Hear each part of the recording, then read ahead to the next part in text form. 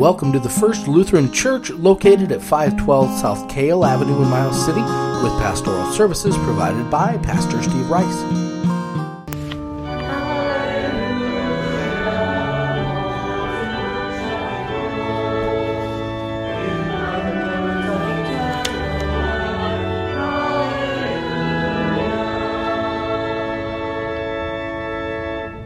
The Holy Gospel according to Mark, the 5th chapter.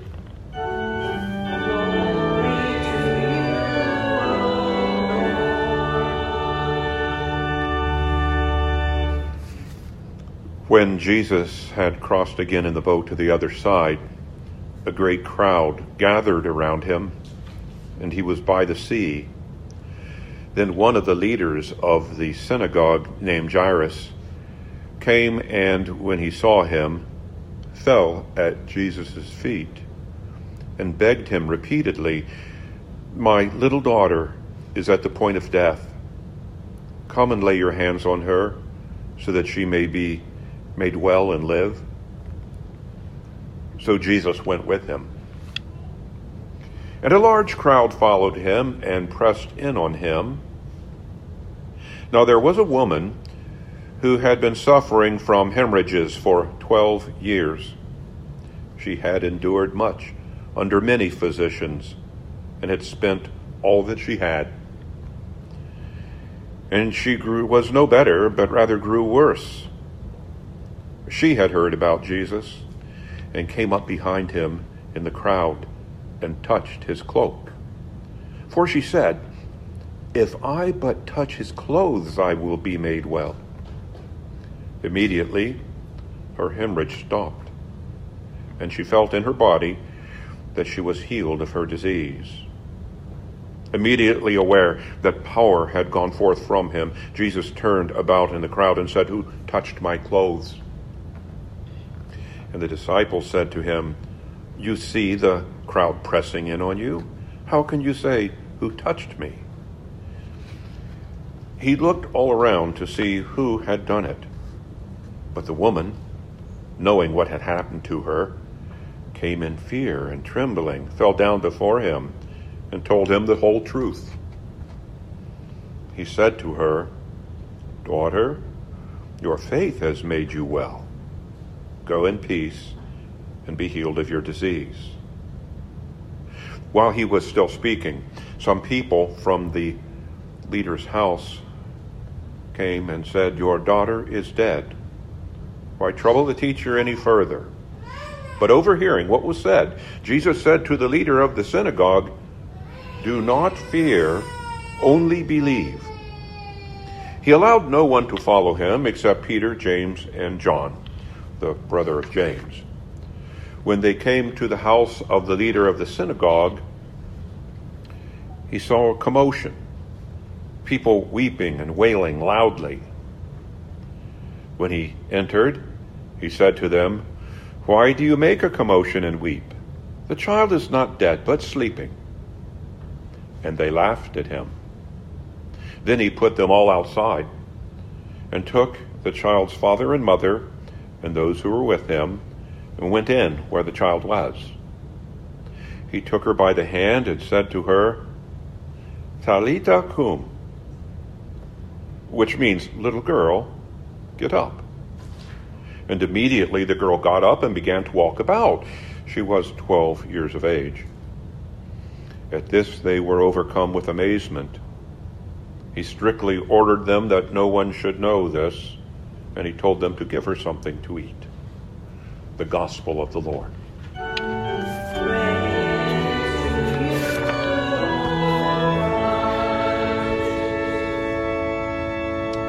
Please be seated. And again, welcome. Our lesson that Andrea read, I don't know where she's going. Where are you going? No, okay. She'll be back. Our first lesson included that description that we touched on last week of God as compassionate. We talked about the word then, compassion, meaning to suffer with. Okay, passion meaning suffer. Co-passion, compassion, to suffer with, one of the essential characteristics of God as far back as, well, Jeremiah the prophet Our God is a God who suffers with us, not a God far off. And today's lesson, if we take a look at that, contains a miracle within a miracle, right? Pretty rare, that. A miracle within a miracle. And I notice that sometimes they present these as two separate lessons. And I suspect that Mark did not insert this second miracle within the first without a reason. And so I think Mark intends that we see both of these occurring simultaneously, if you will. I think that's important. The curing of an ill woman and the raising of a child from death. Both accounts deal with human grief. Grief, okay? On the one, the woman experienced her own losses. Who knows what losses she had to endure and sustained over 12 years of hemorrhaging. The other, in the form of the parents, in their anticipatory grief. Okay, their anticipatory grief, knowing that their 12-year-old, their little daughter, was steadily nearing death. So let us, as we begin a few moments looking at these two together, not separating them, but trusting that Mark did this for a reason, let us begin with another hearing of part of the book of the Lamentation of Jeremiah. He wrote this after Babylon had destroyed Jerusalem. Now, Jerusalem, still much in the news, huh? Jerusalem, the crown jewel of God's people.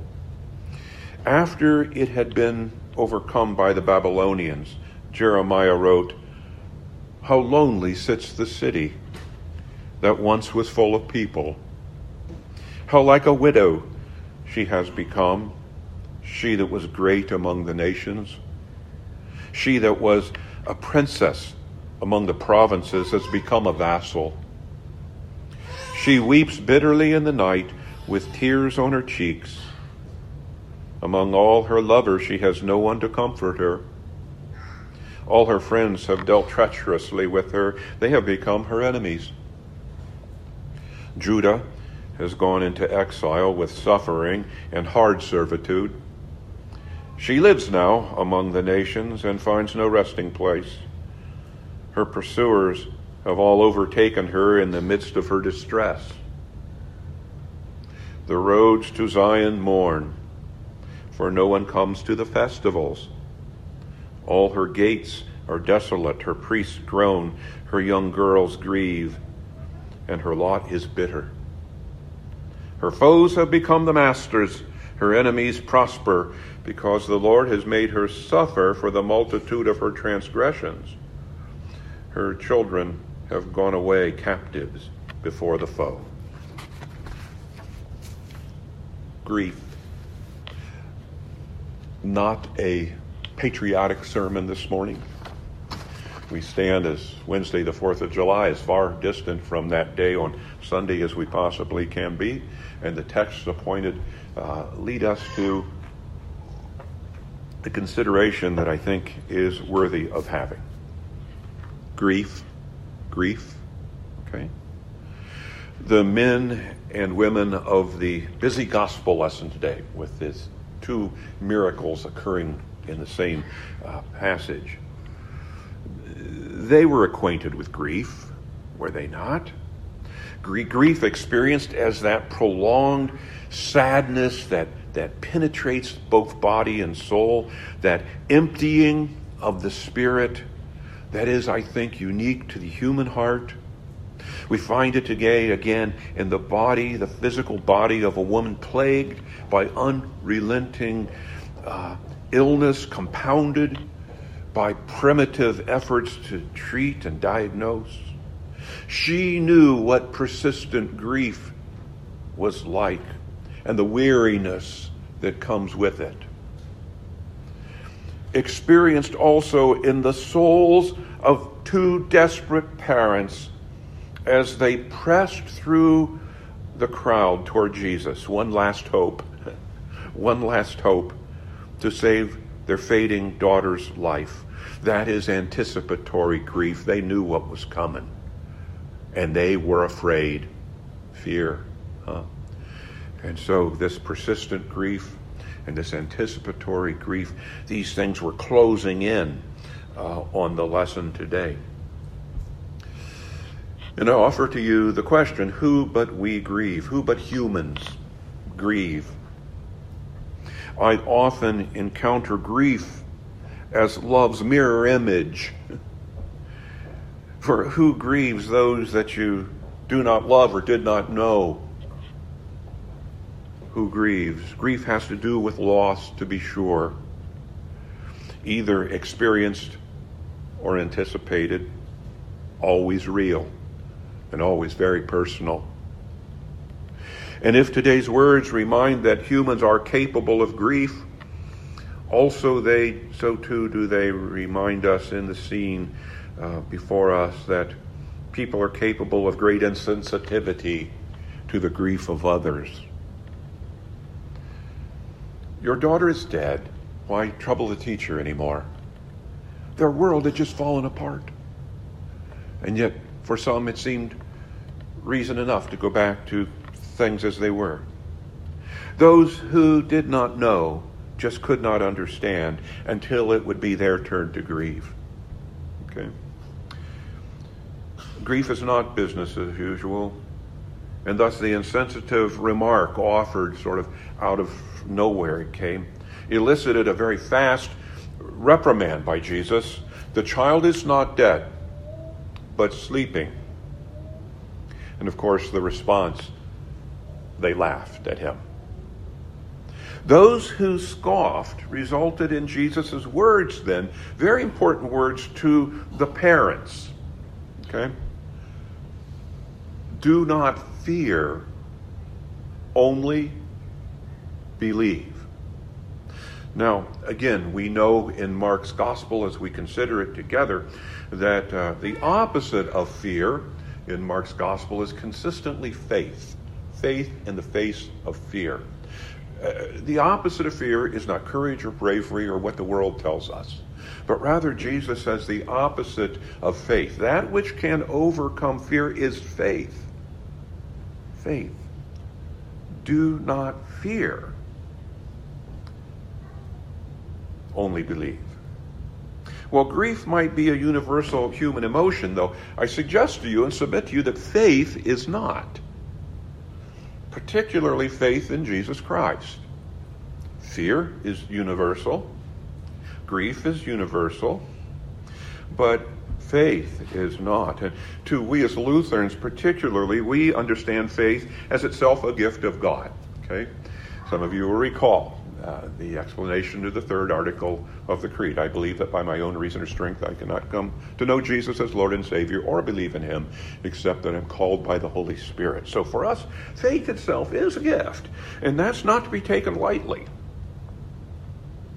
Notice next that Jesus separated the sheep from the goats, those with faith, those absent faith, as he approached Jairus' house, the 12-year-old daughter's bed. Her deathbed, as they had just been informed.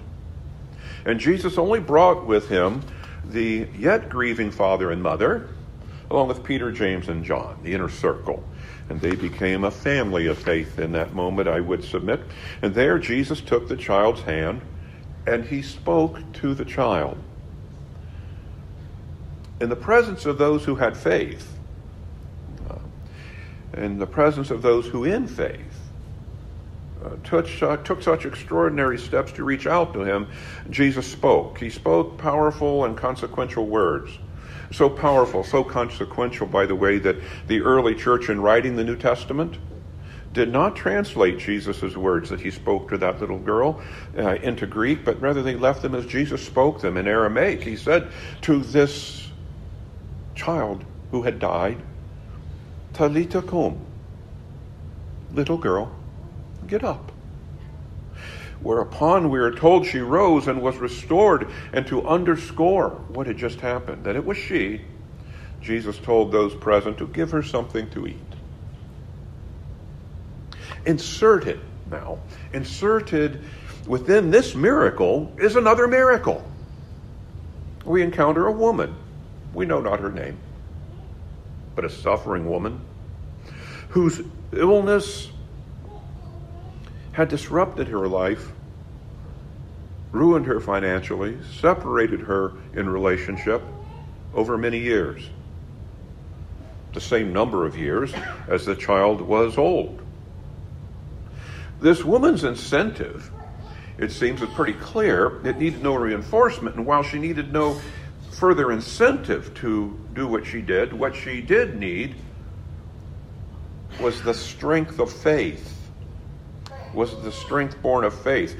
The woman had to summon the strength, the physical strength, and the faith to press through a crowd in order to get to Jesus, for her faith told her, if I but touch his clothes, I will be made well.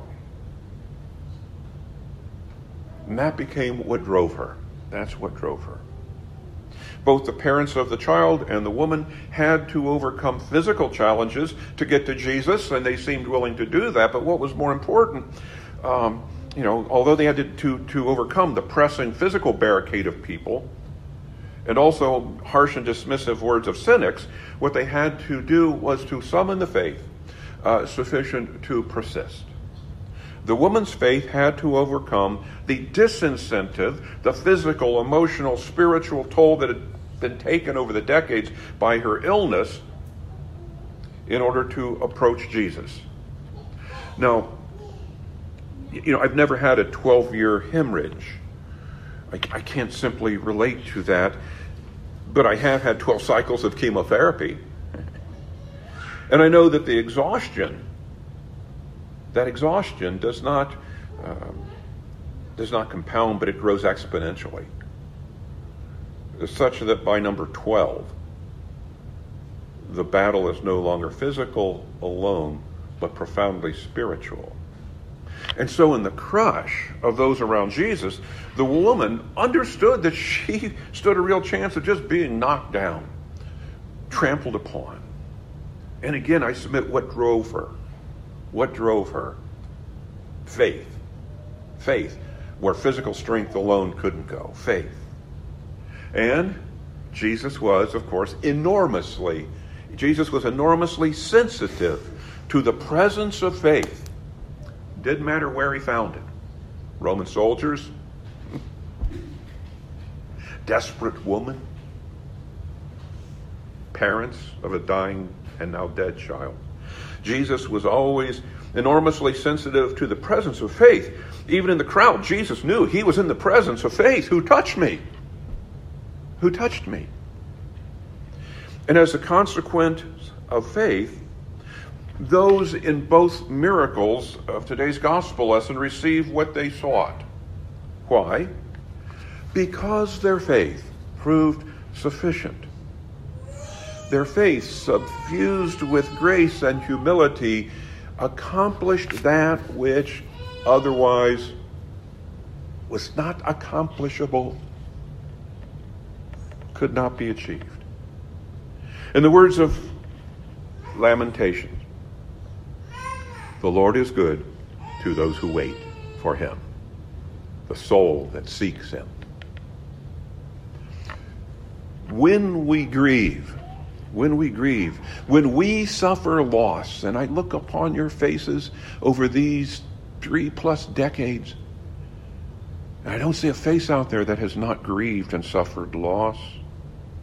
When we grieve and suffer loss, the challenges, they are many and multifaceted, aren't they? You widows, where there are not only economic challenges, but the challenge of being alone, the first time in a long time. A pressing crowd or awkward offers of help will be there for you.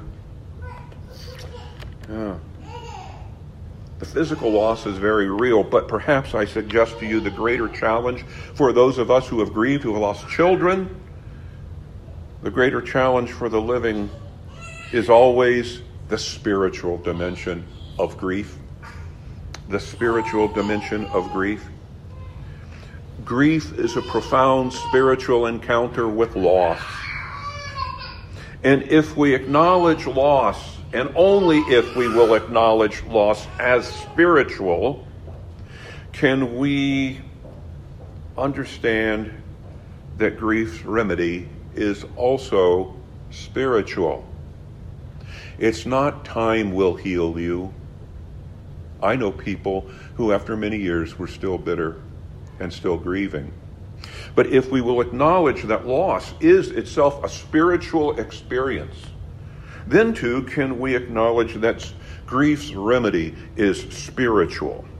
The remedy for grief is faith. The remedy for grief is faith.